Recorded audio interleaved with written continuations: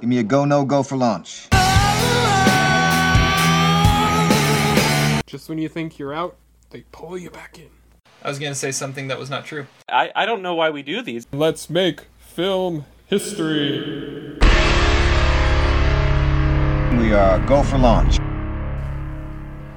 Welcome back, everybody, to the Almost Sideways podcast. We are so glad you are joining us. This is episode 86. We are recording 3 o'clock in the afternoon, Pacific time, on August 2nd. Yes, it is August now, which is just crazy. I'm your host, Terry Plucknett. Joining me, as always, are Todd Plucknett and Zach Saltz. Guys, this week, all sports started back up. NBA's back, MLB's back, at least for now. Hockey's back. Did you guys notice any... the fact that sports were back, did it cramp your movie watching style at all? Sorta. Usually when I would fit in a movie, I turned on an NBA game because it was on all day, which is kind of cool. Yeah. I texted Todd at one point saying Friday matinee NBA is the closest thing to March Madness we were going to get this year, so I was all over that.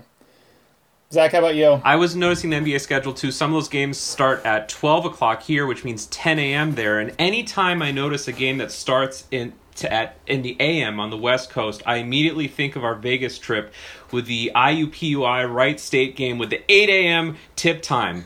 God bless the West Coast for that. Yeah, that was the game that opened before the book opened, yep. Right? Yes, although I don't remember if I made a bet on it or not. One of many things I don't remember from that trip, but I should have. Weren't we? You guys weren't allowed to make a bet on that game, right? Because they didn't have a line for it. Yeah. Right, Todd? Isn't that how it worked? We were gonna have to go to another book, but I couldn't because the poker tournament was starting at 8 o'clock too. So. Oh yeah. And we had to get our Irish coffee in before that happened. So. It was a busy morning. Todd, do you have any quick Emmy nomination reactions? I didn't prep you for this. I'm just gonna throw it at you. Well, I find it completely ridiculous that the Emmys continuously ignore Rhea Seehorn. She is the best part of Better Call Saul, and she has not ever been nominated there somehow, even though it was the best. I think it was the best performance I saw on TV the last year. So, other than that, it seemed like normal Emmy stuff. Tons of Netflix shows. I heard there were 30 or 40 Netflix shows that were nominated for things. It's ridiculous. Yeah, they had 120 nominations or something like that. Yeah. I know I sent it to you guys. The coolest part of the Emmy nominations was the fact that Buzz Aldrin and Michael Collins got an Emmy nomination for cinematography on the Apollo 11 documentary. That's just amazing. That is pretty awesome. Yep. All right. Well, let's get into this. Make sure you subscribe, rate, review on Apple Podcasts. You can find us on Stitcher, Spotify, Pandora. Also, if you are subscribing to us, you notice that on Friday a new kind of offshoot of the Almost Sideways podcast, a new side series called The Daily Notes debuted, where Adam Daly, the fourth member of the Almost Sideways crew, the one that we constantly crap on when it comes to trying to guess his power rankings list. He has started his own kind of side project that'll be posted as a part of the Almost Sideways podcast. Right now he's thinking it'll come out about once a month or so. His first one debuted on Friday, where he reviewed a new video game, The Last of Us Part 2. So you can be looking for that, and he's got some exciting stuff kind of in the works there, so look for that to come out as a part of the Almost Sideways podcast. We are a brand now. We are diversifying our portfolio. The Almost Sideways family of networks. Jeff Bezos, look out. All right, well, Zach, what are you drinking? I have a sneaky feeling we're going to be talking about the great state of Kansas on this podcast. So, in honor of the great state of Kansas, one of the two best states in the country, I'm drinking the Ad Astra Amber Ale out of the Free State Brewing Company, first legal brewery in Kansas that opened in 1989. The state motto here is Ad Astra Per Aspera, something like that, and I can think of nothing more reverential to our beautiful state. All right. Todd? I'm drinking a mix of rum and like lemon sparkling water and cranberry juice, and I have maraschino cherry in there too. I just threw some shit in a cup because I don't really like rum, so it takes away the flavor. You threw shit in a cup? Exactly. Shoot. All right. Well, I'm drinking. I have a feeling we're going to be talking about the Oregon Coast on this podcast too. So I'm drinking a beer that was brewed there. We got a couple weeks ago. We got a variety pack of Pelican Brewery beer, and so this is the Beak Breaker Double IPA. It's a solid beer. They have just some great stuff. So yeah. Cheers. All right. Well, let's get into our first featured... No, not first featured movie review. What have we been watching? That's what comes first here. I know what I'm doing. Todd. What have you been watching this week? Not a ton, because we had to watch a bunch for this, but I actually just watched a movie. It was from last year called What Men Want, which is the gender-flipped version of What Women Want, which I think we should deep dive at some point. We should not deep dive What Men Want, because it's a terrible movie. It's Taraji P. Henson's the main character, and she works at a sports agency, and she's sort of bullied around by her coworkers because it's a male-dominated industry, and she develops the ability to hear men's thoughts, and it's really shallow, and it's not funny. What Women Want worked on a lot of levels, and this one fails at basically all of those. It's a 1.5 star movie.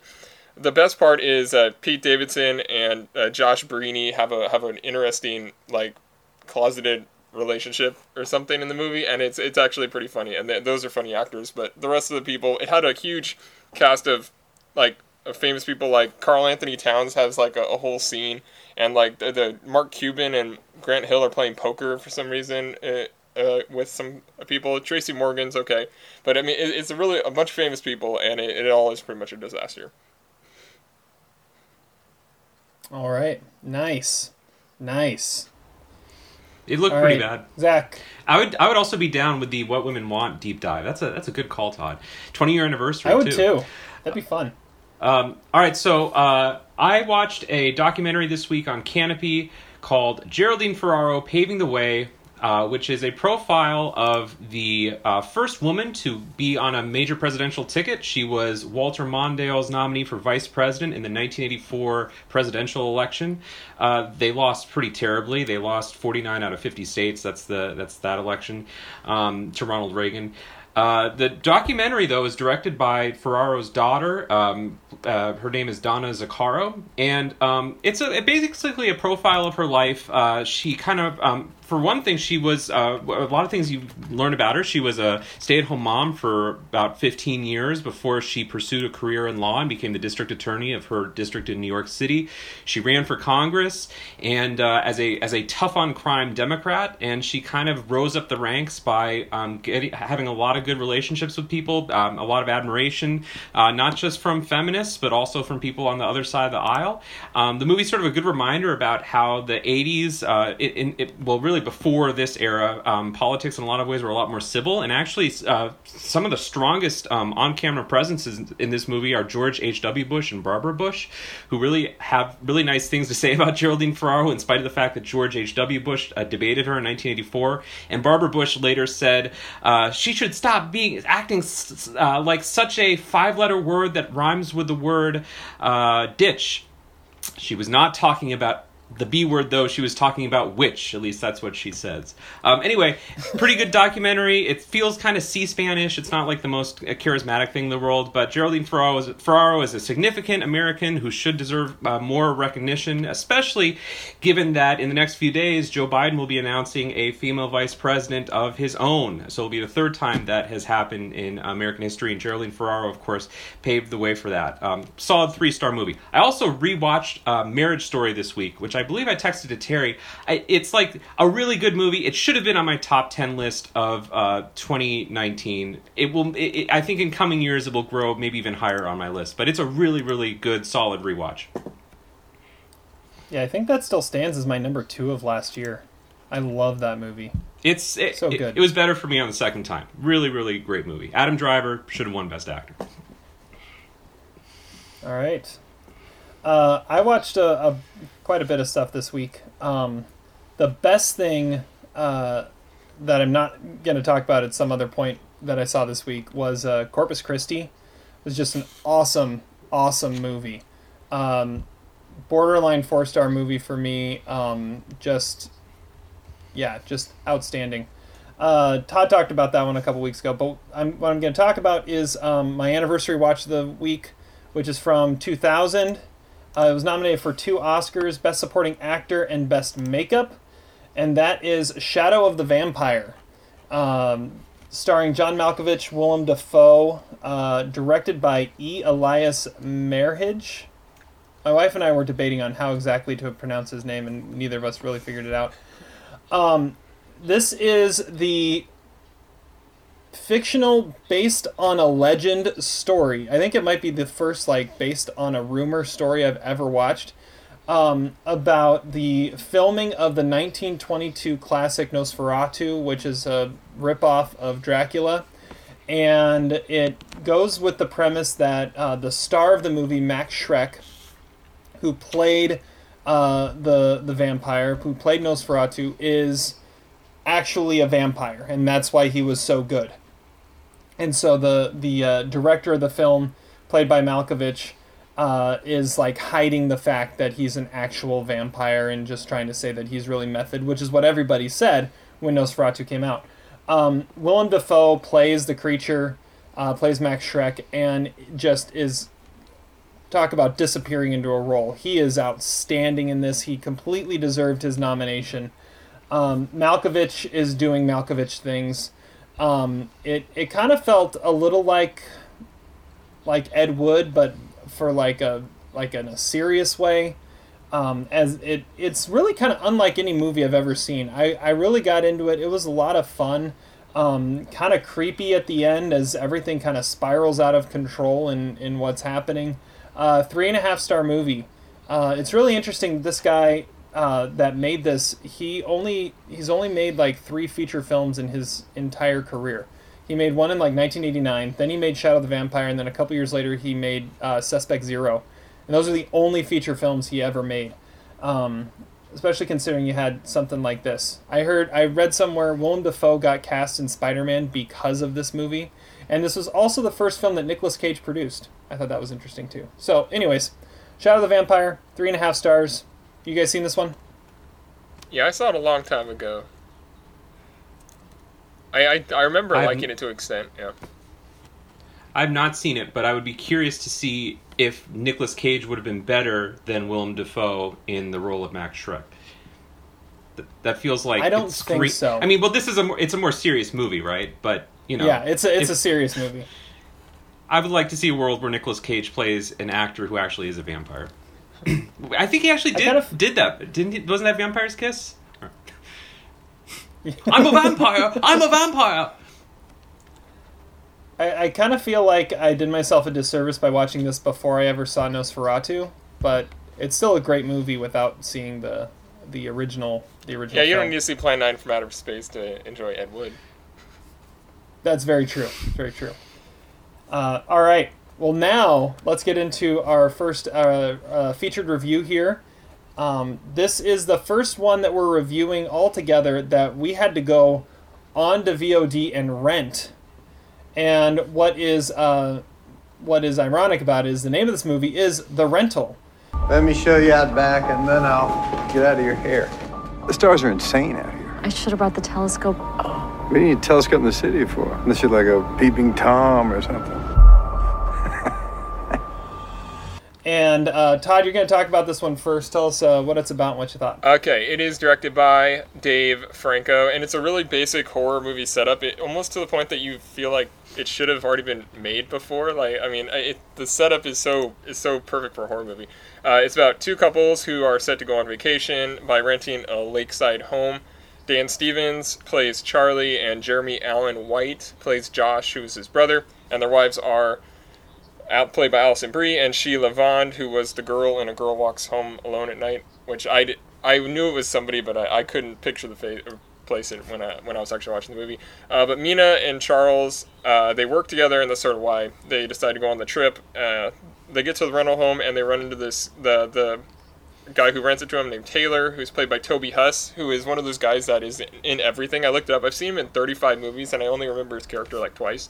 But he's sinister immediately, and he's perfect for that kind of role. But things get weird when they feel like someone is stalking them because they do some ecstasy, and it turns out that it's basically true. The movie is pretty competently directed by Dave Franco. It isn't the type of movie you would expect him to do with his debut because he's a comic actor, but I mean, he does it smart because these movies always get seen and they develop cult statuses and they spawn sequels like all the time. It has a really cool like dreamlike opening, which is a sequence that seems like it was made by a more polished director. He definitely has learned a few things from his brother and other directors. Like Sean Durkin is a producer on the movie. He directed Martha, Marcy May, Marlene, and I could see a lot of parallels with that. And he also has said that he picked the brain of people he's worked with, like Barry Jenkins and Seth Rogen, and that makes a lot of sense as well. But his co-writer on the movie is Joe Swanberg, who is a mumblecore director, and that is the biggest influence I see on this movie, because the movie almost didn't need to be a horror movie. It could have just been like drinking buddies and been like this like relationship study kind of hangout movie. And but I mean, because the eventual descent into horror is kind of baffling and kind of dumb, but it's shot claustrophobically enough that it actually still kind of works. You think like the villain is going to be like Michael Myers and be like this like slow stalker type, but I mean he like it's like, and then he like tears up the stairs. I was kind of shocked that he actually wasn't just like walking around. But the last 15 minutes I feel like are really good. It's the best part of the movie. It's really like Hitchcockian and stuff. I'm not crazy about the movie. I do like that we don't know like the villain's motives or anything, because that makes it more unsettling. I appreciate the idea more than I actually like the execution of the movie. It's a 2.5 star movie for me. All right, Zach, how about you? Yeah, I'm going to echo a lot of Todd's sentiment. I could definitely see the influence of Joe Swanberg. This is like a total mumblecore setup. I felt like I was going to watch like Hump Day or something like that. Maybe that's not a good example. But as a director, Dave Franco's kind of interesting. I think he resists the impulse of a lot of first-time directors, especially first-time directors who are gravitating from acting or who are well-known, even before their directorial debut. But he resists the temptation to make it kind of flashy and try to establish his own unique style, which sometimes is a real bad foible of first-time directors. This is actually a really well-shot movie, considering its low budget, and it's stylized, but not in a way that draws too much attention to itself, which I really like. I really like this movie. I thought that the setup was really interesting in the sense that it was much more about the characters and their kind of issues and their relationship problems, much more than it was about the killer. In fact, the killer doesn't even really make an appearance in the movie until we're quite a bit in. And even though, Franco establishes this sort of macabre tone, really the center of the movie is kind of the emotional volatility of these characters. And that's sort of what provides the horror thrust. I do have to say a couple things also that I really like about this movie. There is a dog in this movie. Now, anytime you watch a horror movie, the dog is just this tokenized creature that usually ends up dead. I'm not going to say whether the dog lives or dies in this movie, but I really like what they did with the dog in this movie. It was very unexpected. Another thing I like about this movie is that you think one of the characters is going to be the villain, and again, you're not all necessarily right about that. I think the movie actually goes in some surprising directions, and I will also say that I would agree with Todd. It has a really strong ending. The more you think about the ending, and this is not always true with horror movies, it actually wraps everything up really well. The explanation, I think, is really solid. You don't have a lot of like, well then explain this to me kind of questions. You don't have to suspend disbelief in a lot of ways. And the thing is, it's not really about the killer, though. Ultimately, or it's really about these people, and I like the people in this movie. I like this movie a lot. This is a solid 3-star movie for me. All right. So Todd's at 2.5. Zach's at 3. I'm going 2.5. I agree with a lot of what you guys are saying. I love the setup. I love the actors. They all do a great job. It was great to see Jeremy Allen White, who is, for those who have seen Shameless, he plays Lip in Shameless. It's great to see him in something else. But they all do a great job, and you're right, it's all about the characters for the first half. And then as as the horror thriller part of it kicks in, all that characterization feels like it kind of goes out the window a little bit. I agree that the more and more I think about how the ending and the payoff, the more I like it. But in the moment, it was really kind of disappointing. It just felt kind of empty, the way it approaches the payoff for me. So that was part of the 2.5. It was engaging. It was short. It's under 90 minutes, which is good. But one of the other reasons this cannot be a 3-star movie is, so this takes place on the Oregon coast. It's filmed in Bandon, which is in like southern Oregon on the coastline. And I knew it was Oregon coast as soon as they, no other place do you walk around a beach that looks like that in like a winter coat in the middle of the summer. So of course it had to be the Oregon coast. But I watched the credits all the way to the end, and it gave like the special thanks.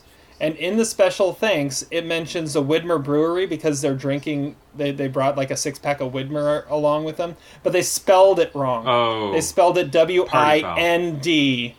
Windmer. It's Widmer. WID. And I was like, dude, you can't shout out somebody and then have a typo on the name of what you're shouting out. That's just poor right there. I mean, good job for getting a local brewery's beer in the shot, but to spell it wrong in the credits, come on, man.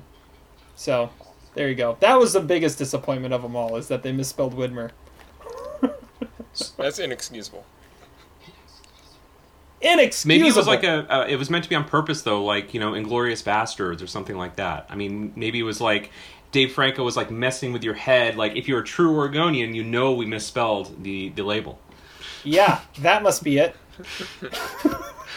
I love that that's your biggest flaw in the movie. I mean, that if you're even going to stay until the end credits to watch it, I mean, you still probably have to look really at that small typeface and somehow I mean, what are the odds that anyone else would have this flaw that you have? I'm going like maybe one in every 10,000 people would have this problem. Maybe the CEO of the Widmer Brewing Company. Yeah, you and him, you can team up. Honestly, I was looking at it because I was like, okay, this is Dave Franco's directorial debut. I could see him putting some interesting stuff in the special thanks at the end of the credits. So I was actually paying attention to him. I was like, who did he think? I'm curious to see who he thanked. And there wasn't really, from what I could tell, many like significant things in there. But then I saw Widmer. I'm like, wait, you spelled it wrong. But doesn't it get kind of canceled out for the fact that it takes place in Oregon and it's actually shot in Oregon? Like, how many Northwest movies say they take place in the Northwest and are clearly not shot? I think the movie gets some props for that. True. However, I'm pretty sure they were driving down the Columbia River Gorge to get to Bandon. Well, they might have.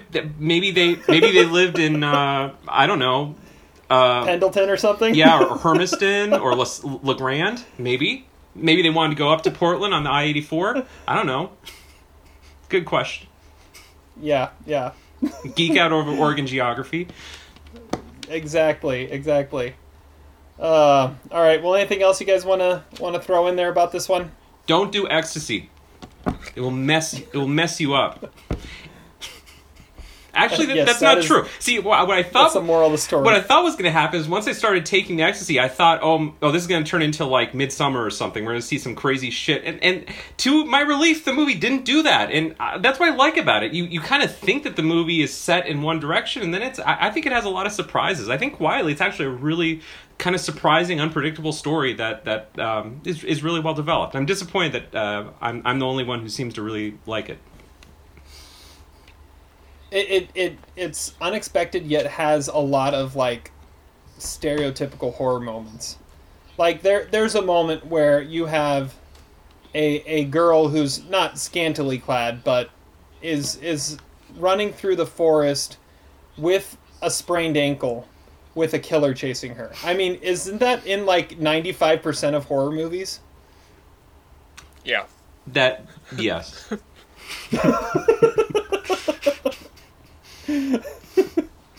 So I mean, it hits a lot of classic tropes, but at the same time, it does keep you guessing every now and then. It takes some turns you don't expect. All right. Well, we've got 2.5 star reviews, a 3-star. The one thing that's nice about this, yes, it's on VOD for rental. However, it's not the $20 rental. It's like, I think it was $5.99. You can get it pretty much anywhere. So it's nice that it's a cheaper rental right now. And yeah, just kind of a fun watch. I think Todd and I even would agree that it's a fun 1.5-hour watch, even if we don't fully recommend it. Yeah, absolutely. So that is our featured review part 1, and we have another featured review this week, and it's kind of a spotlight segment.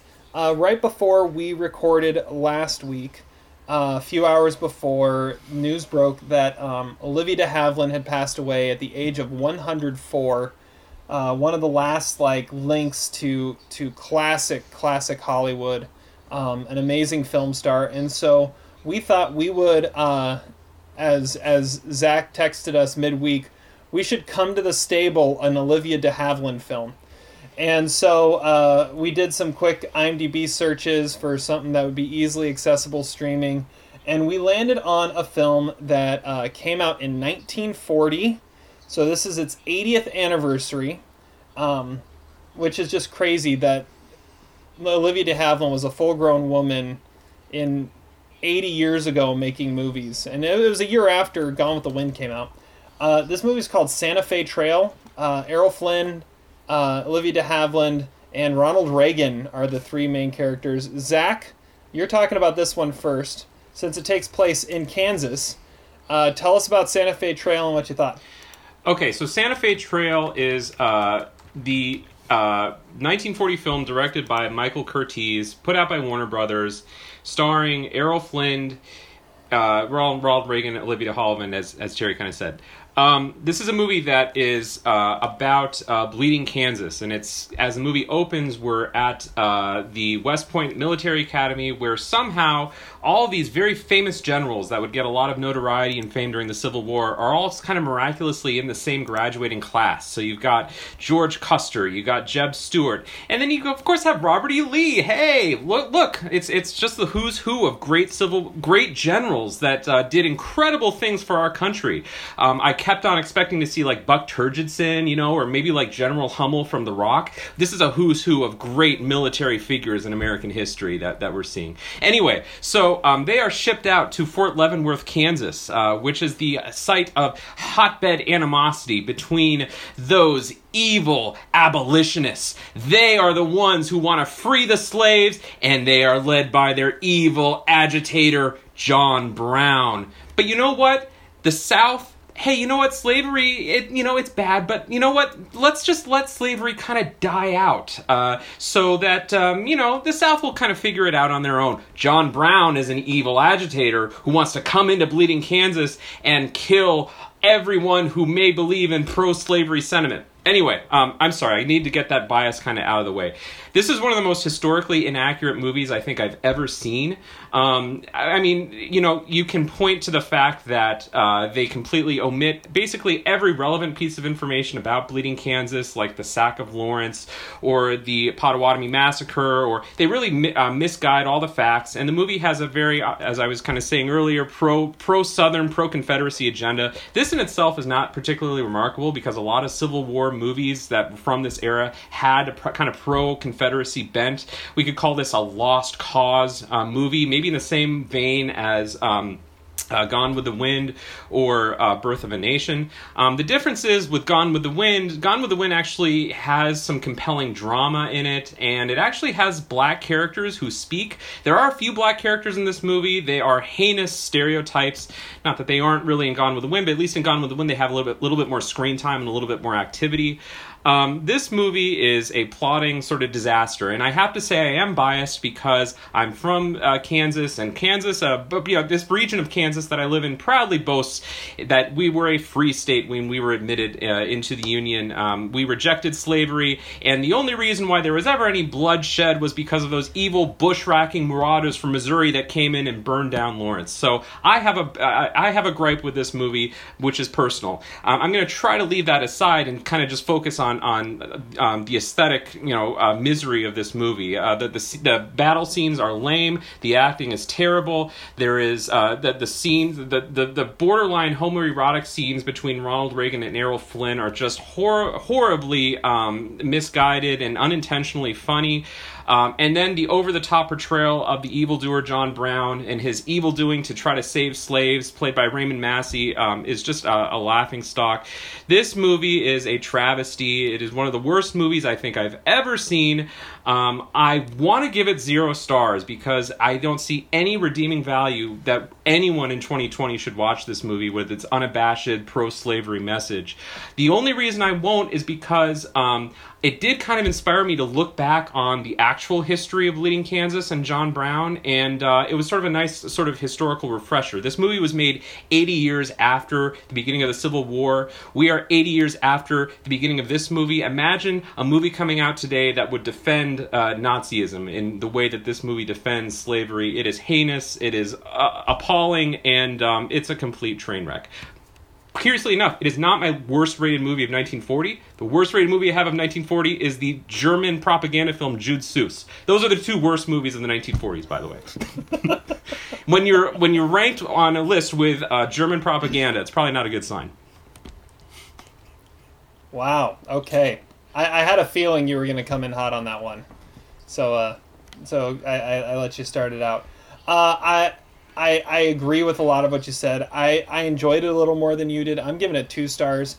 Halfway through this movie, I had no idea where it was going to go or where it was going to stand, because you had Errol Flynn there, and who was playing a Southerner who was talking about, let's just let the South figure out slavery in their own time and eventually it'll go away. And then you have John Brown, who is a fighting abolitionist, and I'm like, okay, this has the potential of telling a very fascinating story of someone who is in John Brown who is fighting for the right thing but maybe taking it a little too far, and battling with that fine line of how far is too far when you're protesting. How much could you change the mind of a guy like the Errol Flynn character, and then it just completely cops out at the end of it, and doesn't resolve any of it, and just says no, these are the good guys, so they have to win. John Brown's the bad guy, he has to lose, and that's it. And I was like, but you could have told such an interesting story at such a fascinating part of our nation's history that could have really been poignant and really honestly spoken a lot to the times we're in today. Instead, it just kind of fell flat. But I was intrigued by it. I thought the performances were all right. I was kind of bummed that we picked this movie to honor Olivia de Havilland, and she's in like 10 minutes of it, even though she's second billed. I was like, come on. I mean, she was probably second billed because it was an Errol Flynn, Olivia de Havilland movie, and they were paired together a lot at that time. So that was kind of a bummer. We may need to do another de Havilland film where she, actually stars in it later on. But yeah, I'm going to it maybe 1.5, 2, somewhere in there. I was entertained by it. I was intrigued by it until it completely disappointed me with not resolving any of the stuff it could have actually addressed. Todd, what do you think? Okay, well, Olivia de Havilland, I mean, she's like stunning when she comes on screen. She's kind of awesome, but yeah, it's that love triangle. It's completely pointless and does not serve the plot at all. But I don't know. I think you guys are pretty off base on this. I actually, okay, so I think this is about something different. Like the historical inaccuracies, yeah, whatever. But it paints this picture of like these 2 friends who are going to be on opposite sides of the Civil War like a year later. But they would give their lives for each other because, I mean, this is like brotherhood, essentially. And it paints the radical group of abolitionists as the villains because it's telling you from the side of the South. And if you can't tell stories from other perspectives, then what are you even doing making movies? Like, because growing up in that environment, Stewart knew nothing but what the South, like all their ideals and everything, and he sort of reluctantly accepts them. But like if you see someone who's trying to upend those things, then you're going to see them as these threatening villains, and that's why they portray Brown that way. It's almost like a Letters from Iwo Jima kind of thing. It's like they tell it from the perspective of the South, and it's kind of jarring to watch because obviously it's wrong. I think at the time that it was trying to do something creative, but that was a little advanced at the time, and that's why the movie doesn't really have all that much notoriety now. Michael Curtiz I think he's a great director. He made some of the best movies of that era. He made Yankee Doodle Dandy, and like that, this is another movie that was trying to excite people to about the war and join the military and like have pride in your nation. It's not propaganda. It's not pro-slavery. I think it's kind of a great movie, and I think it's also sort of an important movie. I give it 3 stars. Wow. Well, and I see what you're saying of how it's told from that Southern perspective, but even Letters from Iwo Jima, you have those moments where the Japanese characters are saying, what we're doing is wrong. And you have people fighting against that, and in this there is none of that. I mean, like I was saying, you have those moments there where yes, it's told from the Southern perspective, but you have those moments where they're saying, yeah, slavery probably shouldn't be around, but then it just turns into bad guys versus good guys, and the good guy wins and gets the girl. Where it could have actually dove into this a little deeper. I mean, 2 years later, Michael Curtiz directs Casablanca, and I think Casablanca is a great example of what some of the themes from that you could have used in this without even selling out the whole fact that you're telling a story pre-Civil War from the South's perspective. You could use some of that and just the perspective that it gives there in this, and it doesn't. Yeah, I don't really. Yeah, agree. and I think Obviously, I think it's absolutely valid to say that a movie can come from a perspective of the loser, right? Or, the wrong side, so to speak. I think actually the majority of Civil War movies are coming from the perspective of the South. It's actually, I can't really think of that many movies that are unabashedly pro-Union in the way that they portray the Civil War. I think my problem more with this movie, besides its, I think, rampant historical inaccuracies, is just the message that the slaves in this movie had no interest in actually being free. They just, they don't know what to do when they're free. They're not given any sort of active activity in this movie. They're just kind of tokenized. The John Brown character is not someone who's motivated by ideology. He's just an outside agitator. We never really get a sense of why he believes that slavery is an inherent wrong. And I agree that John Brown is a historically complex figure, and I could even see what Terry is saying is that he deserves maybe a introspective look at, does the ends really justify the means? But this movie is just so unabashedly pro-South in its worldview that I think it's just kind of heinous, and it doesn't really give, again, any agency, any kind of valid perspective to the notion that, hey, maybe slavery was an inherent wrong, and maybe we needed some kind of radicalism to stop this institution. I mean, essentially what Abraham Lincoln did, 5 years later was what John Brown was doing, but on a much larger scale. So I don't know. I'm morally appalled by this movie, and it doesn't really have any redeeming factors. Even though I get what Todd's saying about Michael Curtiz is obviously a competent director, but if you're only looking at the movie for its aesthetics and not the ideas it's trying to promote, I think it's just sort of the wrong way about about looking at these old movies. Yeah, it kind of felt like, I mean, when it came down to it, it was like it used the Army soldiers and John Brown almost in like a Cowboys versus Indians type of way. Very much so. Of those old Westerns. But the way it was set up and with the context of the story it was telling, I was hoping it would go in a direction almost of like a Dances with Wolves in telling a Cowboys versus Indians story.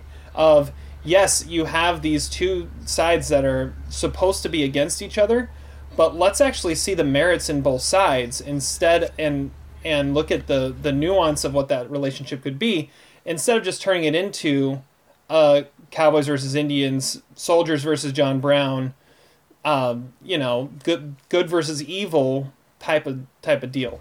that was my biggest problem with Well, it. see, like, reading the description of the movie, I thought it was a war movie. I had no idea it was going to be like a Western, and I actually kind of found that refreshing. I mean, I was kind of shocked that John Wayne was not in the movie somewhere, because it seemed like a John Wayne movie. Should have been. Yeah, this was a perfect John Wayne movie. Actually, this is really like the John Wayne worldview movie or the Ronald Reagan worldview movie. I don't know.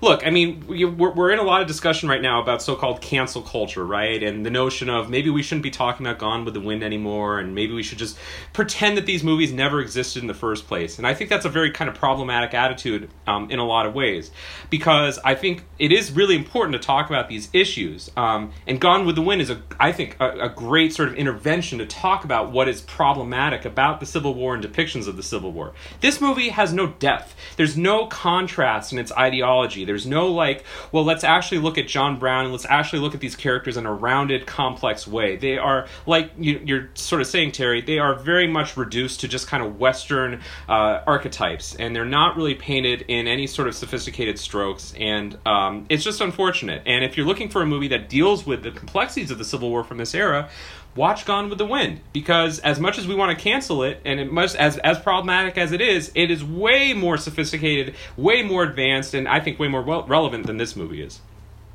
It's been a long time since we've had, like, that big a gap between what all three of us think. Yeah, and I side much closer to Zach. I just enjoyed parts of the movie. Your rating's Zach closer to hated mine, it. though. It's true. Well, Zach, did you end up giving it half star? A half star, because I do think it is a cause for a reflection. Now, Jude Seuss, which is my worst film of 1940, which is Nazi propaganda, there's no reflection in it. It is just total Nazi propaganda garbage. But I do think if you watch this movie, it makes you think of how terrible it is, and it makes you actually look at good, valid sources that look at the history of the Civil War and Bleeding Kansas. Yeah, and that's one thing I will say. I was kind of surprised going to your historical inaccuracy of how it didn't even mention the back and forth between the South and North on the debate over what to do with Kansas and how they were fighting with each other.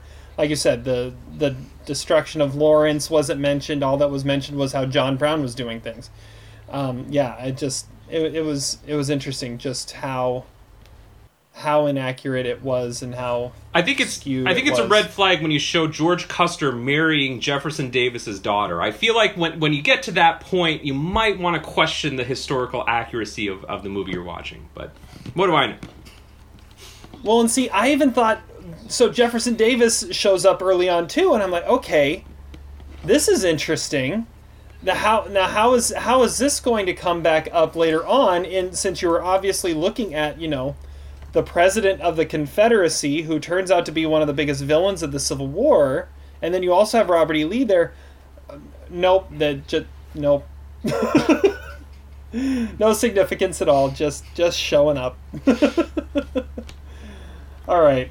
Anyways, so it's easily available. We got it on Prime Video. It's available on a lot of other streaming services too. Sadly available. If you want to check this out, yeah. 80th anniversary. Olivia de Havilland's in like 5 minutes of it. Yet his second build. She's awesome. I will say that. She's awesome in everything she's in. It was great to see her in kind of like a confident role, where her role in Gone with the Wind is so meek and mild that it was good to see a different side of her there. I think this is only the second Olivia de Havilland film I've ever seen. So I need to watch some more. Okay. Well, let's get into another discussion that's going to be a whole lot of fun here. Our power rankings. You can't top that. Yeah, that's the movie about the horse. I'm going to pull an audible at the last minute here. That's because I haven't seen it. Power rankings. Not including Fargo. Can't choose Fargo ever again. Todd, you won our game last time, and you have chosen our list for this podcast. What are we doing? So, I mean, it was pretty much inspired by still lingering effects of Uncut Gems podcast. So we are doing the top 5 movie death scenes of the 2010s. And you could kind of take that a lot of ways. I think it's going to be an interesting conversation. I'm curious of how much overlap we have. I'm thinking not very much, because it pretty much is going to be what the movies that we love and the effect that they were left on us, or just like entertaining stuff. I don't know. It's going to be interesting. Yeah, I thought this one was going to be kind of hard to do, and then as I was going through like all the different options, I was like, oh man, there are so many great options here. And so, yeah. All right. I'm going to go first. Let's see here. My number 5. Oh, yeah, and there's going to be spoilers. I kind of looked at it. Like, by nature, but, right. Oh, yeah. Yeah. just Just throwing that out there. Spoilers. Spoiler alert on a lot of these things. On every single one of them. Yeah. So I was looking just, like, you have death scenes. I was also thinking, like, cool deaths, like, just, like, awesome, like, just, like, moments in the movie, things like that. So my number 5, I felt like I had to put, something Tarantino on my list because, like 80% of the characters Tarantino makes die in his movies. So I had to put somebody on here, and I think that's the movie that he did in the last decade that has the best moments like surrounding death scenes is Django Unchained. So I'm going. It was more of a question of who from Django Unchained, not if I was going to put it on. I'm going with Dr. King Schultz, played by Christoph Waltz. He's got the moment. He's got the the kind of a little monologue before he goes in the shootout. But you could easily go with Calvin Candy. You could easily go with the Samuel Jackson character in there as well. Hell, you could go with Tarantino getting blown up as an Aussie slave trader in the middle of a field somewhere. But there's so many great death scenes in this movie. But I think the coolest one comes from possibly one of the cooler, like, most chill characters that Tarantino came up with in the decade, and that's Dr. King Schultz, played by Christoph Waltz. So that's my number 5. The solid pick. Yeah. And his death, I haven't watched it in a while, but I remember being pretty surprised at his death. It kind of, if I remember correctly, is fairly shocking and jarring. Has definitely an impact on the rest of the movie. Yeah, it's something you do not expect. Because, I mean, he's like the main character. Like, he's even more of a main character than Django at that point. And then he goes down and says, oh, what is going on now? What's going to happen? And, yeah. All right, so that's my number 5. Zach, you're next. Okay, number 5. That's a good way to start. So I had 4 basically criteria for death scenes. Was it a character who was important to the movie? Was there some shock value with the way that the death was portrayed? Because you can't just have any normal death. It needs to be like a noteworthy way to die.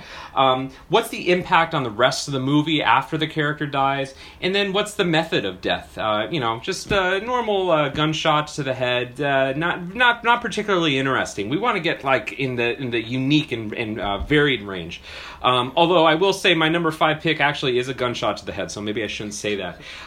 My number 5 pick is actually sort of a tie. I meant it to be one character, but actually rewatching the scene today, it's actually 2 characters who die in the scene, 2 fairly important characters who die in the scene, and that is Ben Foster as Tanner and Gil Birmingham as Berto in Hell or High Water, which is one of my favorite underrated movies of the decade. To set up the death, what I love about this death is that Ben Foster has split from Chris Pine at this point in the movie. He has sacrificed himself for his brother.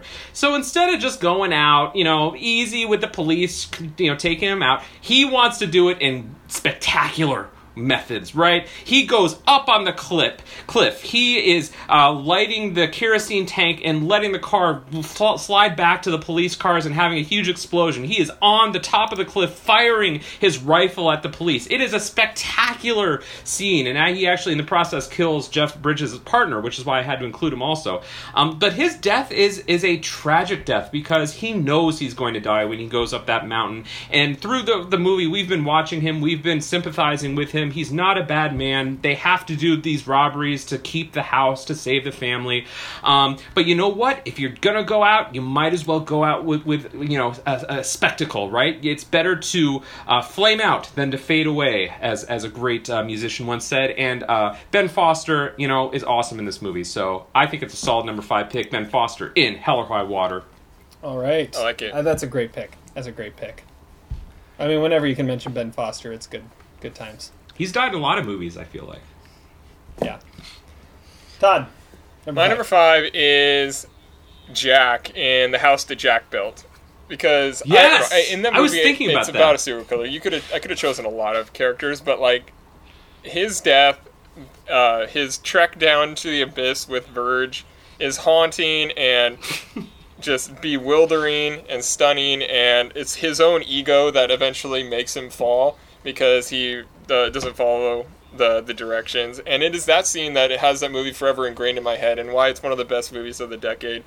Like I said, there's a lot of like really, really terrifying death scenes throughout that movie, but it is Jack's eventual demise that makes it what it is.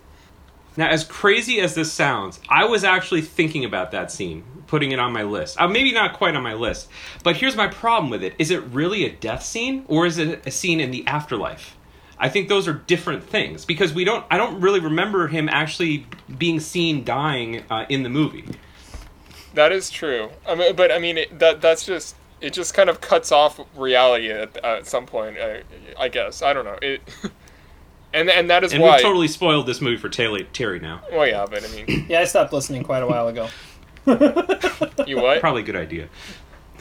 I stopped listening Oh. quite a while ago. Okay. Yeah. All right. Number 4 for me. So yeah, I tried to like have like categories here for each of the pick and representation of something. So number 4 is possibly the greatest what the hell moment involving a death scene in a movie of this decade, and that is the death of Desi Collins, played by Neil Patrick Harris in Gone Girl. Good pick. Man, that moment. I mean, you've got Amazing Amy, manipulating everything, and you're realizing just how much she's manipulating everything, and then just in the middle of a bedroom scene, the amount of blood everywhere, and it's just that moment. Like, I don't know if my jaw has dropped that far in the middle of a movie theater before, when in a moment like that. It was just like this jolt to your system of like, holy crap, what just happened, and how crazy is this woman actually?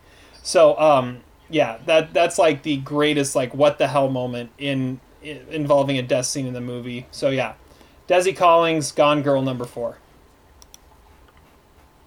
That's a good one. That's solid. Yeah, Right, Zach. yeah. I like the criterion of also, if you were in a movie theater, what the audience's reaction was. And I do remember in that movie, people were like, "Oh my gosh, wow." Also, it's the fact that it's Neil Patrick Harris, I think, adds some sort of value. I'm not sure what value it adds, but yeah. Okay, I'm going. My number 4 also is very much in the category of, oh my god, when the audience was watching it. Now, maybe rewatching the movie, it's kind of inevitable that this character would see his demise, especially since it is a suicide death.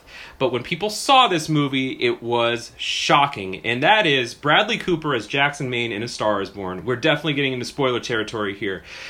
There were only a couple movies this decade when I could actually see people weeping at the movie theater. And at the end of this movie, when Bradley Cooper outs himself in his garage with his dog on the outside, looking in after his big steak dinner, it was total devastation. And I rewatched the scene also today, and it cuts back and forth between Lady Gaga's final performance in that movie or one of her final performances, and the garage and the silence of it. And it is so quiet. And I remember being in the movie theater, it's just total quiet. I love the sound in that movie. And it's a tragic death scene that I guess is somewhat inevitable, but it's a great death scene. We don't even really see it so much in like close-up graphic detail, but it is tragic nonetheless. It has a visceral effect on the rest of the movie, and it's my number 4 pick. That's a great pick. I was considering that one too. I mean, I don't know how shocking something can be when it's the 4th time that the story's been told, but That's true. And what makes it all the more sad is because he's just kind of come out of rehab, and he goes off the wagon again, gets drunk, and he's been told by Lady Gaga's manager, I believe, that he's a toxic influence in her life. I believe when we reviewed this movie, Todd had a flaw involving the dog. Do you remember that, Todd? I was always amused by your flaw in that scene. It's because in that scene, I felt more bad for the dog than I did of devastation over him dying. Because the dog. So I'm guessing I'm guessing Bradley Cooper will not be on your top 5 list if you felt more bad for the dog after his big steak dinner. Yeah, that's a fair guess. Also, can we go possible all-time biggest douchebag Lady Gaga's manager in that movie? Yes. I mean, he's the reason. Basically, he's the reason. Basically, Bradley telling Cooper him to suicide. commit suicide. Yeah. All right, Todd, number 4. Okay, well, I forgot to say how I made my list is I went to each year of the decade and I came up with the best or my death scene for that year. So I will not have any years repeating, and all the other years will be on my honorable mention. So my number 4 comes from 2012. It is in End of Watch. It is the death of Mike Zavala, and it is a heartbreaking scene because it's about these two guys that are cops in LA, and they absolutely love their job. They live for that shit. They do things get crazy. They are uncovering this cartel cover up thing, and they get ambushed. And he's not the one that initially gets shot, but he's the one that eventually gets executed while he's tending to his buddy by these heartless assassins. It is just a gut-wrenching scene, and Michael Pena is incredible in that movie, and it definitely has a lingering effect once you watch that. So that movie is literally the next movie on my DVD shelf that I need to watch that I haven't seen. You're welcome. So it's a good thanks, movie. Todd. Thanks for that. I concur with Todd. It's a really good movie. I don't remember that scene as well as I should, but I remember really liking the movie. All right, number 3 on my list. I tried as hard as I could to stay away from franchises, but a couple of them had to slip in onto my list, and this is possibly this is the spot on my list of if you're gonna go, that's the way to go scene, and that's Luke Skywalker in The Last Jedi. Nice. Just the whole scenario around that of how he Jedi projects himself into this great battle with Kylo Ren on the salt field there, and it's just such a cool thing. And then to find out that he was never actually there, but in doing that, he gave up so much of his energy that he ends up passing. But he passes in a way that he disappears, which is kind of the Jedi way of saying his work is done, and so he just leaves. It's just that great moment of, if you're gonna go, that's the way to go. And I mean, it might be one of the more significant deaths, because the death of Luke Skywalker in The Last Jedi kind of killed the rise of Skywalker, because J.J. Abrams didn't know what to do without Luke in it. So there's that whole thing too. I mean, you have no more Skywalkers left, and then you name your last movie The Rise of Skywalker. I mean, it was kind of doomed from the start. So Luke Skywalker dying at the end of Last Jedi, killing off really Star Wars in general. That's number 3 on my list. Yeah, that was definitely considered for my list as well. I don't know. I think there are better deaths in the recent Star Wars franchise installments that I would have picked, but it's a valid pick. I mean, if you're gonna go for the what the hell moment, that's obviously General Snoke. I mean, that's the what the hell moment in Last Jedi. I mean, the best moments are in Last Jedi of the new trilogy. So I completely disagree, but okay. Wow. Okay. Zach, number 3. Okay, so this was also my sort of token franchise pick. I went with a death that was pretty devastating when you watched it in the movie theater, still devastating today to watch, and that is the death of Rue, played by Amandla Sternberg in The Hunger Games, and, you know, a very tragic death. I think what's so great about the death, though, is that it kind of elevates the movie from being the kind of, you know, YA dystopian adaptation of the novels into actually a really powerful piece about, you know, dystopian governments. And what's cool about the scene, too, is that, you know, it's a great emotional performance by both Stenberg and Jennifer Lawrence, but it also shows the reaction of the district that she's from, because when Katniss gets up and has laid the flowers on Rue's dead body, she gives the District 11 sign, and then there's mass chaos and uprising in District 11. And I believe, if I'm correct, those scenes were actually directed by Steven Soderbergh. But it's a really powerful moment in the movie that kind of shows the shift in the Katniss character, and it's a really, it reminds you that even though there are some lighthearted scenes in The Hunger Games, it shows you the gravity that all the death has on these characters, especially when you get to kind of know them and know how tragic it is because they're so young, and Rue is like 10 years old in that movie. So it's a great scene, still works every time, and it actually comes up a lot in the rest of the movie and its sequels. So it's probably the most, maybe arguably the most important scene in the entire franchise. That's a good one. That's a good call. Hadn't thought of that one, but that's a good call. All right, Todd. My number 3 comes from 2014. It's from the movie Creep, and is the death of Aaron. Creep is this like really cool, low budget horror movie starring Mark Duplass as this guy who lures a guy to his cabin in order to make like a video documentary or video diary some sort for him. And it's a really eerie found footage kind of feel, but it eventually leads to this part where they're going to meet in a park, and it is completely thwarted by Yosef sneaking up behind him in the park before they even talk and taking an axe to the back of his head. And it is the weirdest, shocking death that I can remember in the last decade, because it was not expected at all, and everything was so quiet and eerie leading up to it, and then all of a sudden, boom. The movie actually spawned a sequel, which is equally good, or in a lot of ways it's a better movie, but like that death scene is crazy. Todd, have you picked a movie I've seen yet? Apparently not. If you haven't seen Creep. No, yeah. So you did The House That Jack Built, and then you did End of Watch. Then you did End of Watch, and then Creep. So no, you haven't picked one I've seen yet. Does anyone die in Grass is Greener? Because that was the other obscure movie you had on your last power ranking. What movie? Is that going to be on your list? Grass is Greener? Oh. Greener grass. No. Greener grass, excuse me. I have not seen Creep either, but I believe what you say. Yeah, well, I mean, I don't know. That would have made it even harder to come up with a list if I was looking to make sure we had all seen all the movies.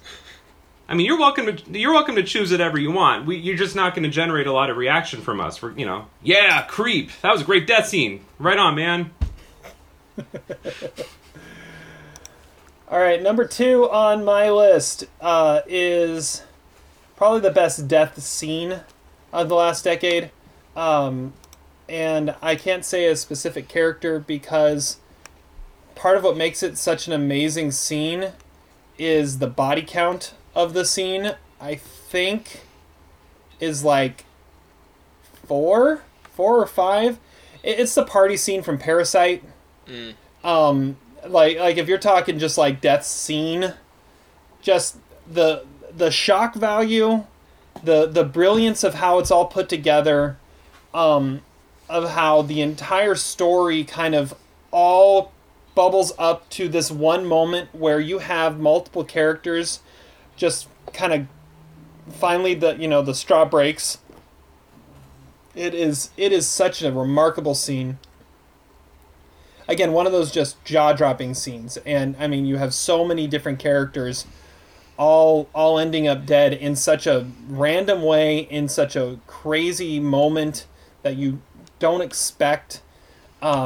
So yeah, like in terms of like death scene, I think that might be the best of the decade there. So yeah, number 2 death scene is the party scene from Parasite. I like your Respect! I like your interpretation of the actual phrase death scene, because you're right, it's not one death, but it is a scene of death. Yeah, and that's what makes it so great. Like, I could have picked one character, but by picking one character, you're cheapening what makes that scene so great. That is an outstanding like pick. it. Okay, I have a random tangent question. Do you think it is more tragic in a movie death scene, when the character knows they're about to die, or when it's completely unexpected? Is it more tragic? Like, Yeah, or like just emotionally triggering. I don't know. When they know they're gonna die. but they and When they know they're gonna die and they do it and they walk but into the end it. of Uncut Right. Gems, like that. I mean, that is as affecting as any death scene I've ever seen. And you have no idea he's Okay, well, okay, I'm just gonna go with. Okay, so my top two were always gonna be my top two. One of them has a character who knows they're gonna die. The other one does not. And because of what Todd just said, I don't know. I was hoping you guys would give me more guidance, but whatever. I'm gonna go number 2, Adam Sandler at the end of Uncut Gems, because when Todd first announced this list, it was the first death I thought of. It was an incredibly shocking death. When I remember being in theater, people audibly gasped. I think I was one of them. But is it really a death scene? I mean, yes, he dies, but it's also the climax of the movie. It's also the final scene of the movie, and there's a lot of other shit happening in the scene. So the reason why it couldn't quite be my number one, besides the fact that it would be utterly predictable if it was, is that it's not just solely focused on his death. That being said, it's probably the most effective scene of death and the most surprising and unexpected scene of a character's death that I've ever seen in a movie. And yet, also tragically inevitable. You could see it from the beginning of the movie. Yeah, inevitable yet shocking at the same time. And that is a testament to the genius of that movie. Inevitable, but shocking. I don't know how many other movies you could say that about. Yeah, that's a good call. I'll say right now, that is not on my list. Since we just talked about it, I wanted to look at other stuff. Yeah, since it was the motivation for me making the list, I left it off mine as well. But I mean, otherwise, I mean, it'd be hard to have anything above it. Right. That's fair. All right, Todd, number 2. My number 2 comes from 2010. It is from The Town, and it is Jeremy Renner's character of James Coughlin. I've seen that one. I understand that reference. There you go. Yeah, so they just pull off their Fenway heist, and he's getting away with the money, dressed up like a cop, and he's made by the FBI agent. And then there's this like massive shootout in the middle of the street, and then he ends up getting clipped, and like struggling behind like some mailbox or something, and he sits there for like a good couple of minutes. He drinks like some drink that's like sitting next to him, and then he decides he's gonna go out like the way that he probably views as most honorable. He gets up and he starts shooting at the cops, and they all like take him out. It's a really tense scene, probably the best scene that Ben Affleck ever directed. And Jeremy Renner's character is a badass, and I can't imagine a better way for him to go out than guns blazing in the middle of the street. It's an awesome scene. I need to watch that movie again. It's been too long. I don't remember much about it. It's been on like cable a lot recently. I caught a bunch of it. All right. Number 1 time. Number 1 on my list. I had to go back to a franchise. One of the things that can make a death powerful and poignant is investment in the character. And that's one thing that a franchise will do for you is over a multitude of movies. It helps you understand the character, learn the character, love the character. So when the death scene comes about, it's that much more powerful. No, I'm not talking about Tony Stark. Number 1 on my list is Logan from Logan, which is, I mean, his best turn as Logan, Hugh Jackman, is in this movie. Playing it for the last time, I think it was the 9th or 10th movie he had done as this character over an 18-year period. And just seeing him as this old, broken down version of himself, and then having this moment where he sacrifices himself for his, the future of a girl that is basically turned into a daughter for him, is just so powerful. That final scene is just perfect in that movie. So, and I love the X-Men series, and I love Hugh Jackman's role in that. It's by far his best role he's ever had, and which is one of the great parts about him doing it so many times. It was one of the first ones I thought of. I could have easily said number 1 Logan, number 2 Tony Stark, but I didn't, because I feel like they're kind of the same category, and Logan was better than Tony Stark in how that scene played out, and the power of it. So yeah, number 1 Logan and Logan. I like it. Yeah, I thought your number 1 was going to be Tony Stark. So this was a nice, nice, unpredictable turn that your list is taking. Well, the whole premise of like introducing it, I'm thinking to myself, yeah, I could be describing either one of them, but I'm not. It's true. And Logan was the much better death scene, in my opinion. It was, and the better, I think the better character even too. I mean, the character arc that he has over all those films is just awesome. It's such a great performance. I mean, I love Robert Downey Jr. as Tony Stark, but in a lot of ways you could say he's kind of playing himself in playing Tony Stark, where, I mean, you see Hugh Jackman in anything else, and you know just how much he is having to go outside the box to be Logan, and yet completely embodies him too. It's a good call. All right. Zach, number 1. All right, so I said my number 2 pick was someone who has no idea death is coming for them. My number 1 pick is someone who tragically is very aware that death is coming and is very close. And again, it's a movie that when Todd made the announcement, told us what this list was going to be, it was one of the first films I thought of, because it was not only a shocking death, not only an unusual death in a lot of ways, but also a really impactful death on the rest of the movie. It's also not a death that occurs at the end of the movie, which I think is somewhat unusual. I think most of the deaths we've talked about on these lists have been at the end of the movies. This is the death of Ryan Gosling as Luke in The Place Beyond the Pines, a movie that would have been my number 1 of the decade had it ended with Ryan Gosling's death, because I think through the first 55 minutes of that movie, I'm not sure if there's ever been a better movie than the first 55 minutes of that movie, but I don't know if I've ever seen a movie that really just captured me. And, there's scenes where he's riding the motorcycle, and literally you feel like you're on the motorcycle when you're watching that movie. He's a bank robber in the movie, and he, I think he has sort of a death wish a little bit, and he gets caught in a pretty sticky situation when he defies the advice of Ben Mendelsohn and goes for one last score, but the police find him, of course, right away, and he goes into this house, and he knows he's going to die. That was the thing that really stuck out to me when I was rewatching it today, which is that he knows he's going to die, so he calls up Eva Mendes on their phone, and he says, I think one of the most tragic things I've ever heard a movie character say, which is not, tell my son I love him. What he instructs Eva Mendes, the mother of his child, to say is, don't tell my son about me. Don't tell him anything about me, which is, I think, infinitely more tragic than saying I love you.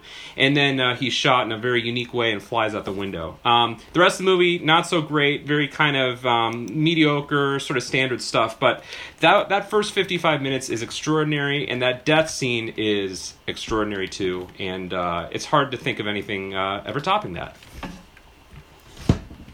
That's an awesome call. I mean, I love the whole Nice. movie, as you know, but that is a great death scene, and completely tragic and shocking, but at the same time,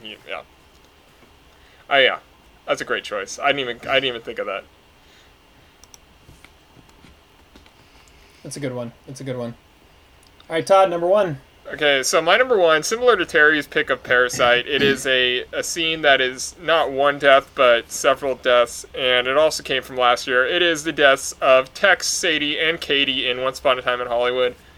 Because that whole scene of the Manson family rolling up on Rick's house, and they run into Cliff and his pit bull Brandy, and then just the most creative deaths that Tarantino has put together since Kill Bill. Like, one of them gets a dog food can to the forehead, another one gets attacked by the dog, and the other one gets torched by a flamethrower from a movie that the character was in while he's drunk on his ass in the pool, drinking 14 margaritas. Fists of McCluskey. Exactly. It's hilarious, it's shocking, and it's exactly the reason why we need cinema back, because I remember watching that movie in the theater, the crowd was roaring, and it was probably one of the most memorable times that I've had at the movies in a long time. It had to be my number one when I disqualified Uncut Gems. Once Upon a Time in Hollywood, the end of that movie is, that's as good as movies get.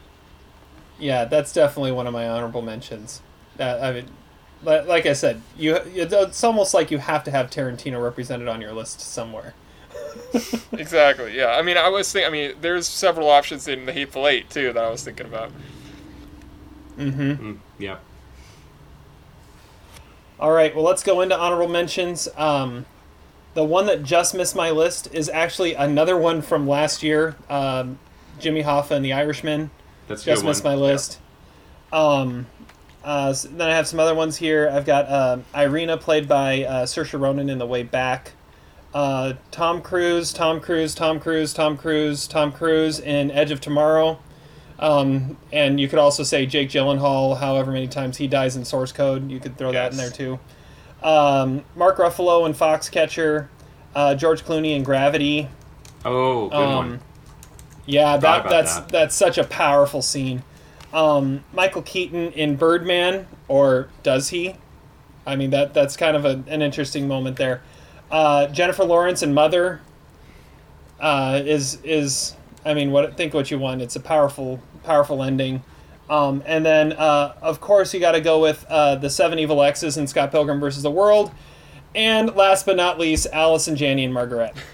Yes. Thank you.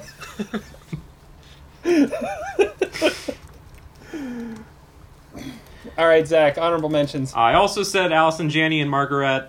I also I also said every time Tom Cruise dies in Edge of Tomorrow / Live Die Repeat. Good calls, Terry.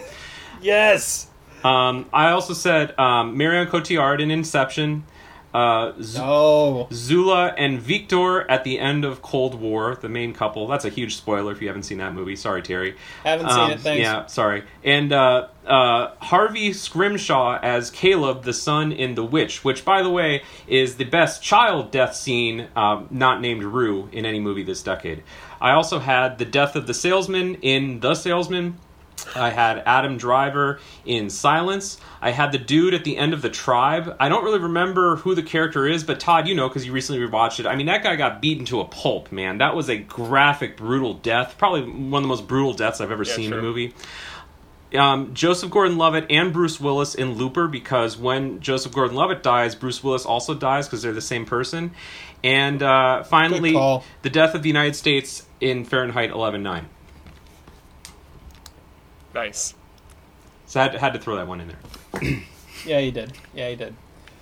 Todd. All right, so the best child death and also another death from Mother is the death of the baby in Mother. That was my best death of 2017. That's the most disturbing death, potentially. I also had Adam Driver in Silence. That was my best death of 2016. My best of 2015 was Oscar Isaac's death in Ex Machina.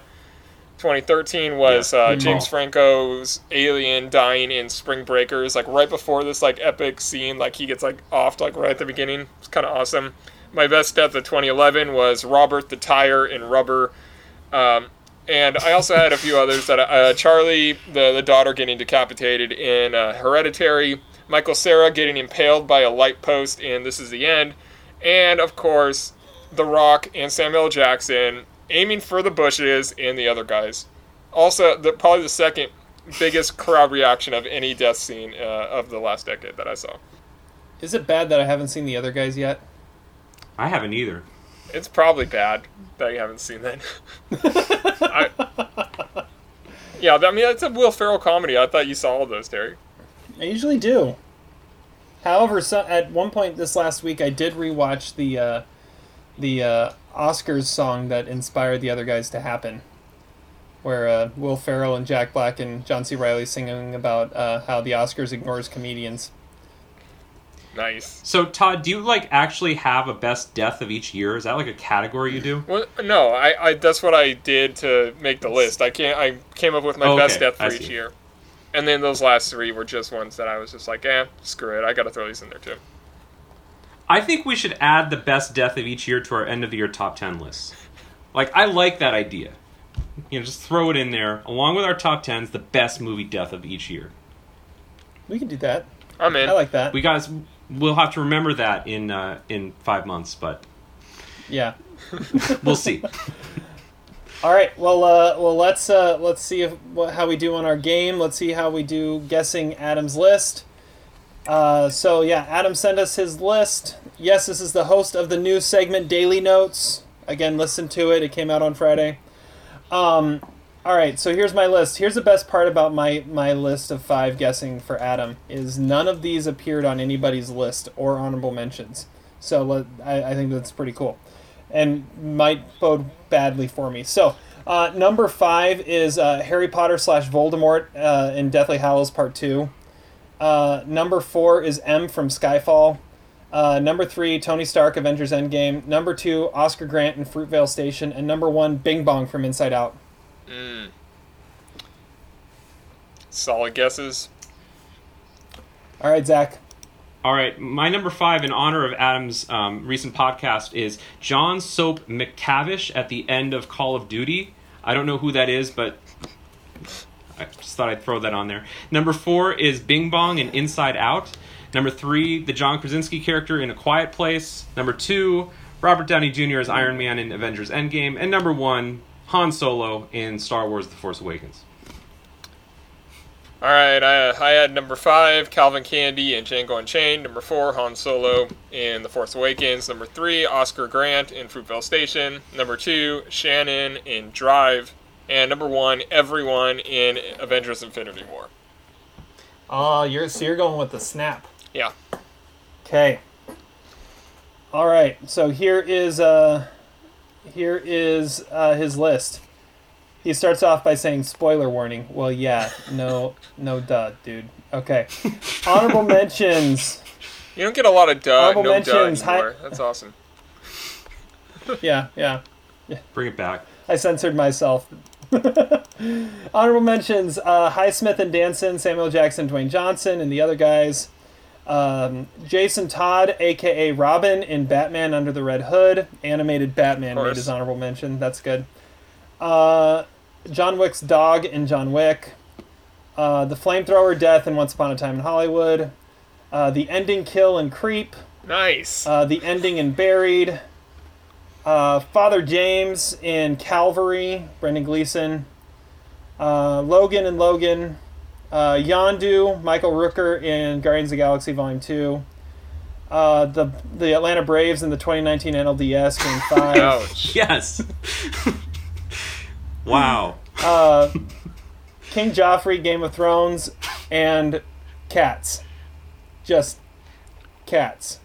Clearly That's not all listening mention. to the film requirement for this list. Well, Yeah. your prediction was that it wasn't going to as well. I think that says Well, something. it was honorable mention. I think everything in his list is, everything here is actually on, All right, number 5, accidental beheading, Hereditary. The entire marketing campaign was around this little girl who clicks her tongue, then she dies halfway through. Having allergic reaction, can't breathe, so you stick your head out the window and boom, your head's gone. What a shock. Number 4, thanks for the spoiler, Adam. I haven't seen Hereditary yet. Number 4, the child murderer in Big Bad Wolves. The 2014 Israeli film about a brutal child murderer and the revenge we seek. The father and grandfather of the last victim, as well as a vigilante police detective, capture the recently released suspect and proceed to torture him in the exact way he kills his victims. The reason the child murderer's death is so powerful is as he slowly dies, he reveals he has captured the police detective's daughter, and they will never find her. Roll credits. Wow. Yeah, that's a good one. Number 3, Jess, played by Elle Fanning in The Neon Demon. Nice. I know Terry and Zach haven't seen this film yet, but this death/kill was crazy. A movie symbolizing beauty, being skin deep, jealous models, murder our Jessie, and then proceed to eat her flesh and bath in her blood. The ending shot of a woman vomiting an eyeball is gross, disturbing, and brilliant. Still a must-watch. Yeah, I don't think so after that. Oh, it's an amazing movie. It's a great call. Number 2, Bing Bong / End of Childhood Imagination and Inside Out. This film came out at the perfect time for me. Our daughter was born a couple months prior, and this movie put on an emotional roller coaster. You could hear every adult in the theater start to cry when Bing Bong sacrificed himself so Joy could save Riley. To this day, I still tear up when you hear him say, "Take her to the moon for me." And number 1, Neil Patrick Harris in Gone Girl. Wow. Going into the movie, I thought that Neil Patrick Harris or Tyler Perry could have been the killer, so imagine my surprise when the reveal happens. Not only is Rosamund Pike still alive, but she's crazy. How she kills Neil Patrick Harris in this film was a true shock. I already have a hard time with throat slashing, so this one left an imprint in my head. Okay. Well, I got 1, but his number 1 was on my list. Yeah, you both got Bing Bong. And that's like... And no one got anything else, not even in his honorable mention. Because he didn't even say... Once you guys said Han Solo, I'm like, dude, yeah, that should have been on his list. And he always mentions Fruitvale Station.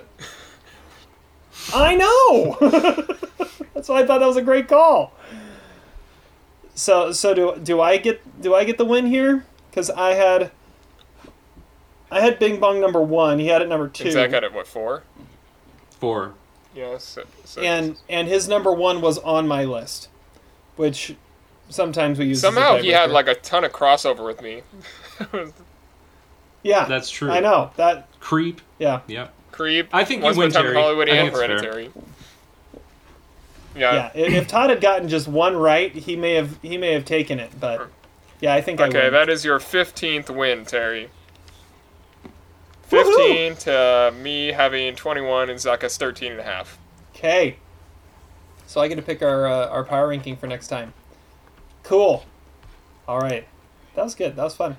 Awesome. All right. Wow. Awesome. Wow. Todd doesn't get that reference.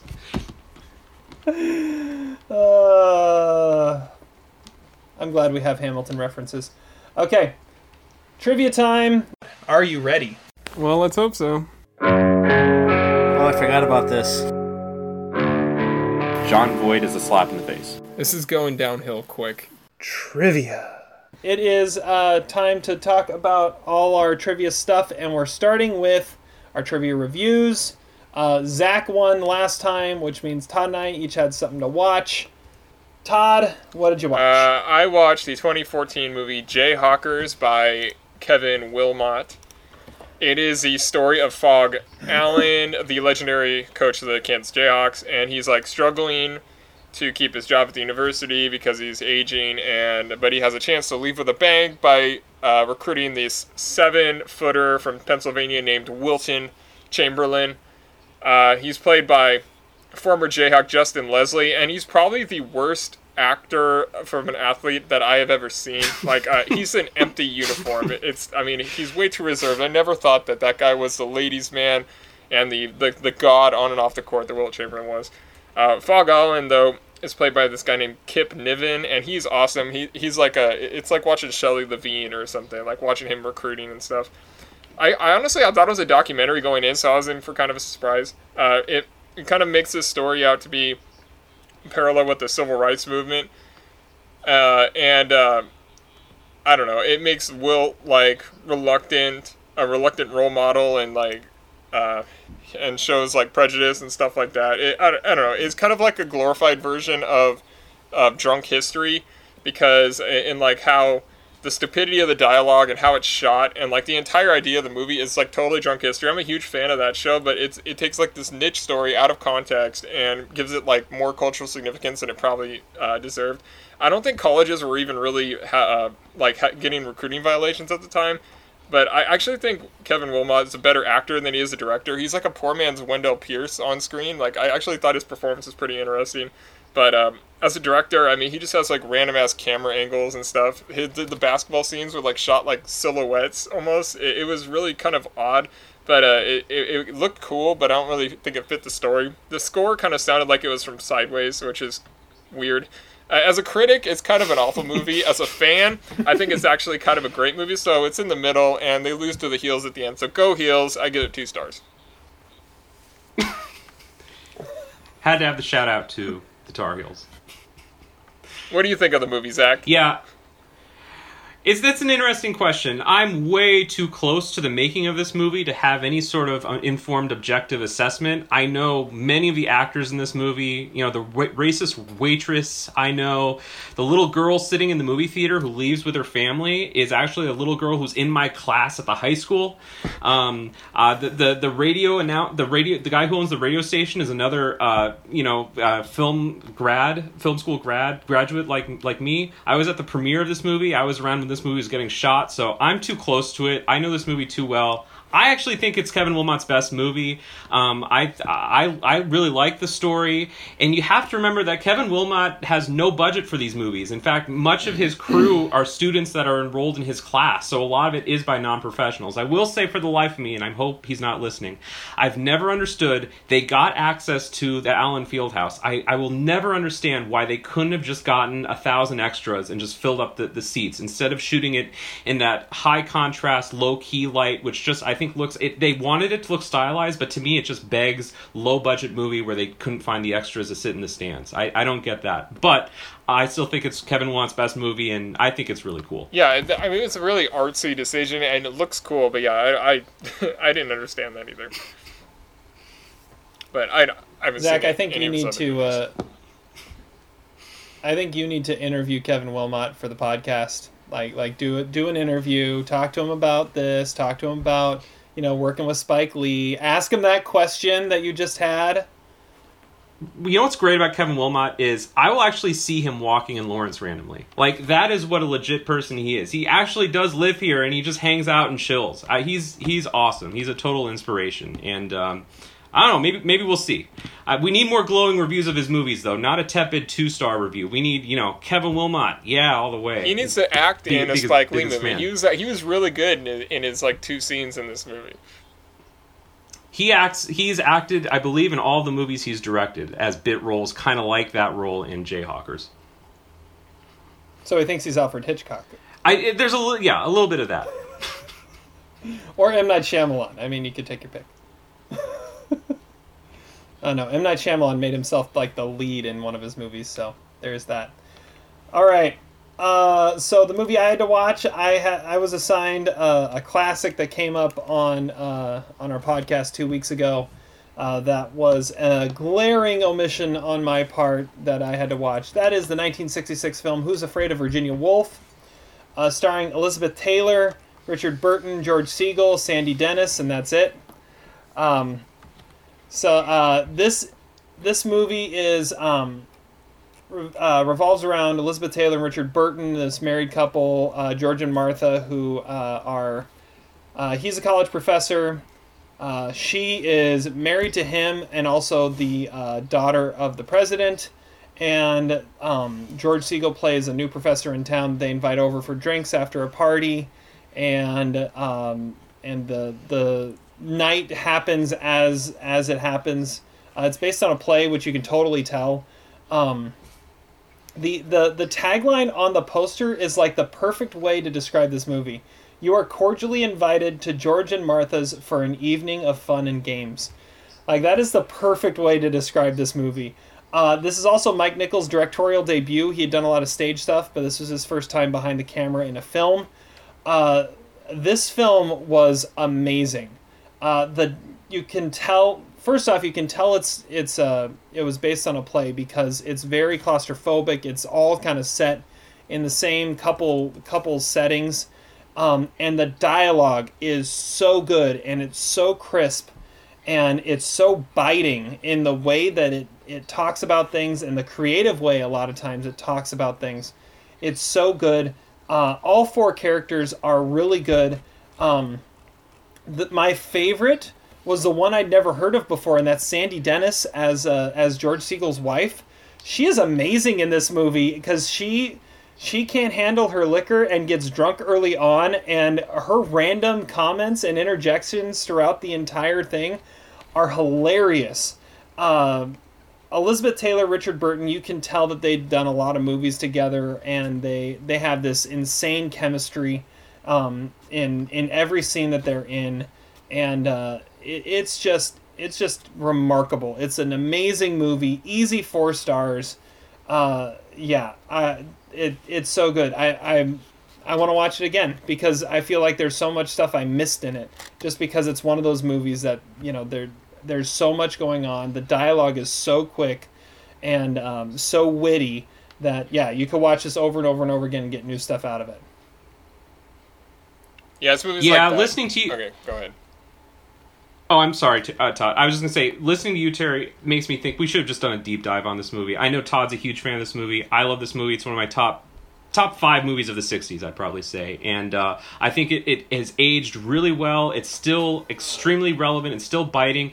And in many ways, it's still very shocking to watch because this movie got a lot of notoriety for its bad language. It was one of the first movies to inspire eventually the rating system.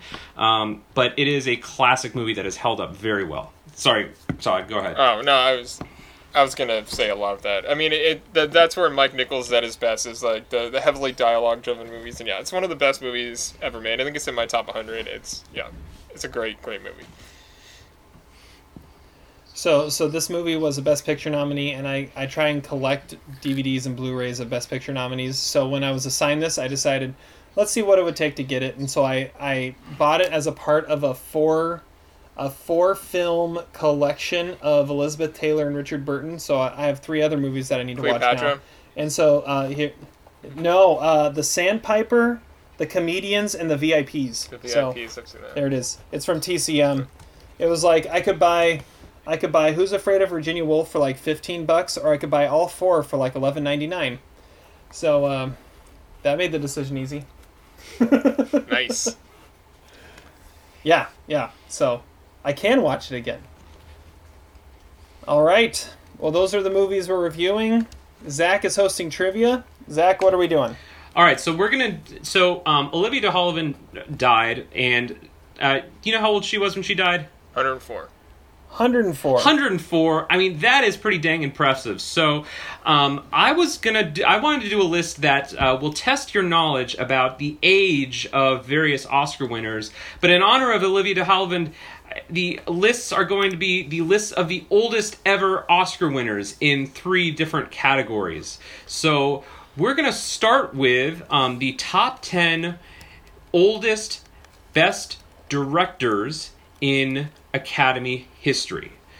And so these are the ages of the directors when they won their Oscars. And I think we're just going to get started with this list, and we're just going to start with you, Todd. Oldest directors in Oscar history when they won, the day they won their Oscar. Top 10 of all time. We'll go to you first, Todd. Clint Eastwood. Oh, and say the name of the movie. $1 Million Baby. That is correct, and that is number 1. Clint Eastwood was 74 years old when he won in 2004. I'll go Martin Scorsese for The Departed. Believe it or not, Martin Scorsese is on the list. He's number 4. I'm sorry, I just saw him. He is number 4. He was 64 years old. Yeah, you'd think he'd be on the list. He was pretty old. Yeah. Back to you, Todd.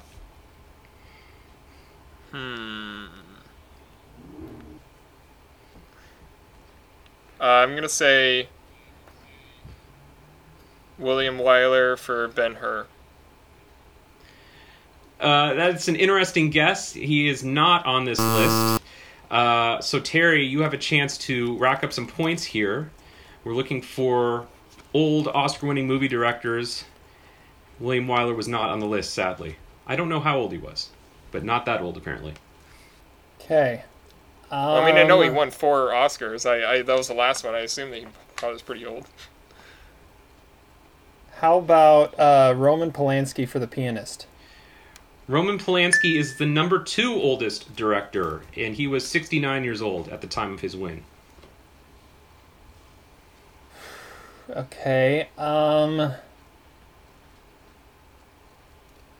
This is a lot harder than it sounds. There's got to be some from back in the day. Oh. 5, 4. Cecil B. 3. DeMille. Cecil B. DeMille is not on this list. Okay. I don't think he ever won. But that's a good. Yeah. I don't know if he ever won either. All right. So that puts the score at 2-1. Terry with the lead. We're gonna now move on to the oldest ever. Well, can we hear the rest of the list? Oh, sure, yeah, sure. No, we got George Cukor for My Fair Lady, who was number 3. Clint Eastwood was also number 5, and I will remind you that may occur again, where we may have repeat winners. Wow. Carol Reed for Oliver, Fred Zinnemann for A Man for All Seasons, Richard Attenborough for Gandhi, John Ford for The Quiet Man, and Ang Lee for Life of Pi. I almost said Richard Attenborough. Yes. Actually, let's go to Best Actresses. We'll change it up a little bit. So, the top 10 oldest Best Actresses at the time of their win in Oscar history. Terry, we're going to start with you. Jessica Tandy for Driving Miss Daisy. Jessica Tandy is number 1. She was 80 years old when she won. Katharine Hepburn on Golden Pond. Katharine Hepburn was number 2 for On Golden Pond, 74 years old. Meryl Streep, the Iron Lady. Meryl Streep is number 4, 62 years old. Geraldine Page, Trip to Bountiful. That is number 7. She was 61 when she won.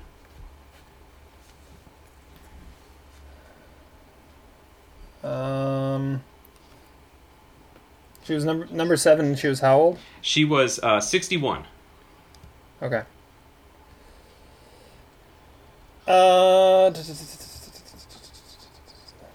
It's interesting. Best Actress always seems to tends to skew younger, which makes this an interesting list.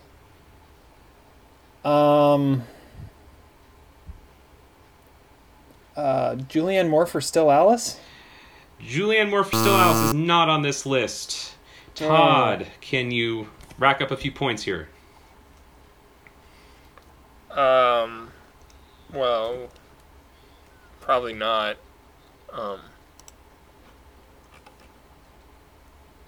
Any guesses? 5,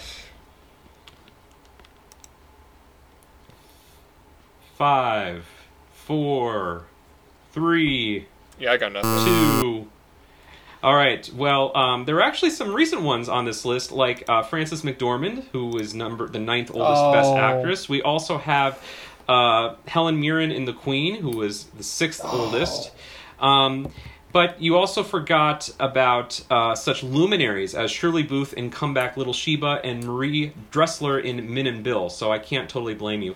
I will say, though, Katharine Hepburn appeared 3 times on this list, so remember, there might be repeats. She was on Golden Pond as well as The Lion in Winter and Guess Who's Coming to Dinner. So the score, as it currently stands, is Terry with a slim 4-3 lead going into our final category. Really quick. Yes. Who was number 10? How old was she? That was Shirley Booth for Come Back Little Sheba. She was only 54 years old, so it is kind of surprising. Yeah, Julianne Moore was 54 also, so she must have been 11. Yes, I would. Yes. Because she had must just have been turned very 54. close. All right, so we are going on to our final category, which is Best Actor. And we started with Terry in the last category. We're going to start with Todd in this category. Go for it, Todd. Henry Fonda on Golden Pond. Henry Fonda is the oldest person to ever win Best Actor. He was 76 years old when he won from his hospital bed. It almost sounded like you were going to say he's the oldest person ever, but I'm glad you didn't.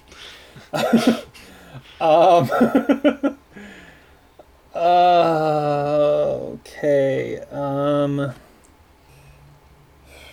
How old was Peter Finch? I'm just gonna go with it. Peter Finch and Network. Good guess, Terry. He is number 6. He was 60 years old, although he had technically died by the time he won his Oscar, but he's still on this list.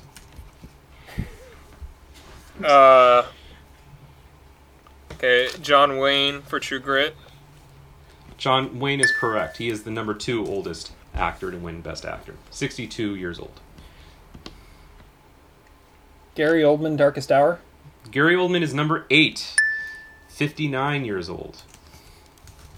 59. That's okay. Jack Nicholson for As Good as Gets. Jack Nicholson is number 5. He was 60 years old. Amazing to think he was 60 years old that long ago. Wow. Yeah, that's insane. So we have 5 more to go in this category. And I will tell you, they're pretty spread out. A couple of them are recent, a couple of them are pretty old. Oh, should I go with that one? I don't know if he won. Lionel Barrymore and You Can't Take It With You. That's quite a guess. That is not correct, but I appreciate the effort. Todd, do you have... That was a good guess. You gotta admit that was a good guess. Although I don't believe he won for that, but again, good guess. Todd, do you have any more guesses? I want to say Jeff Bridges, Crazy Heart. Is that your final That's answer? a good one. I want to say it, yeah. So that is your final answer, because if that's your final answer, that is correct, which means that you win trivia by a score of 7-6. Very close game. Todd racked up some points there in the final category of Best Actors. You guys were forgetting about Rex Harrison in My Fair Lady, Ronald Colman in A Double Life. How about Paul Newman in The Color of Money? He was the 4th oldest Best Actor.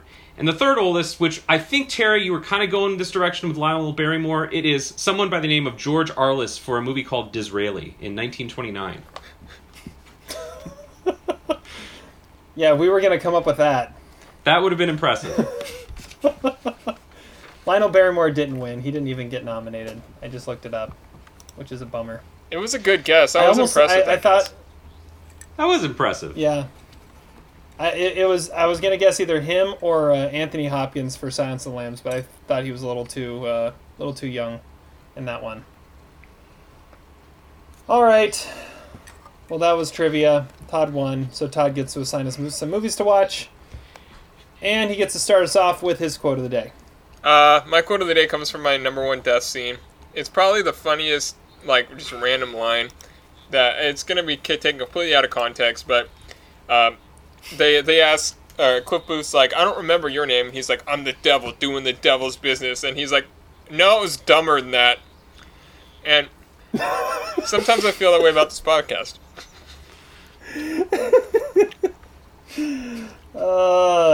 It's a great line. It's a great line. I'll go next. My quote of the day comes from a movie that hasn't even been mentioned at all. However, I feel like it is appropriate because as I was thinking through the best movie deaths of the last decade, I feel like this is advice that nobody in any of these movies took. It comes from Jim Carrey playing the Riddler in Batman Forever. When he looks at Two-Face and he says, "Don't kill him. If you kill him, you won't learn nothing."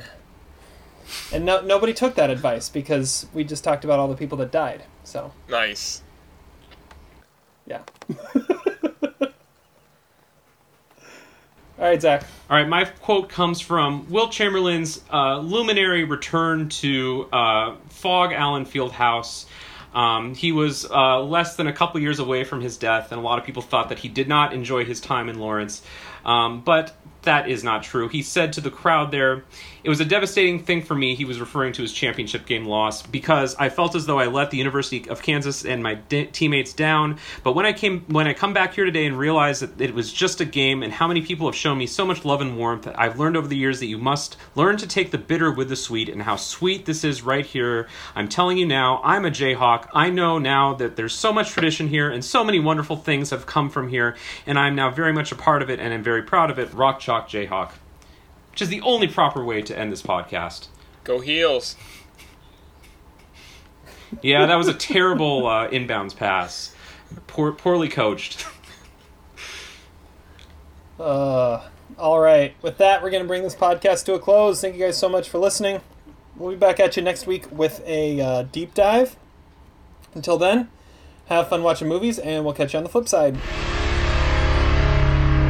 Despite your crass behavior, I'm glad we were able to do this together.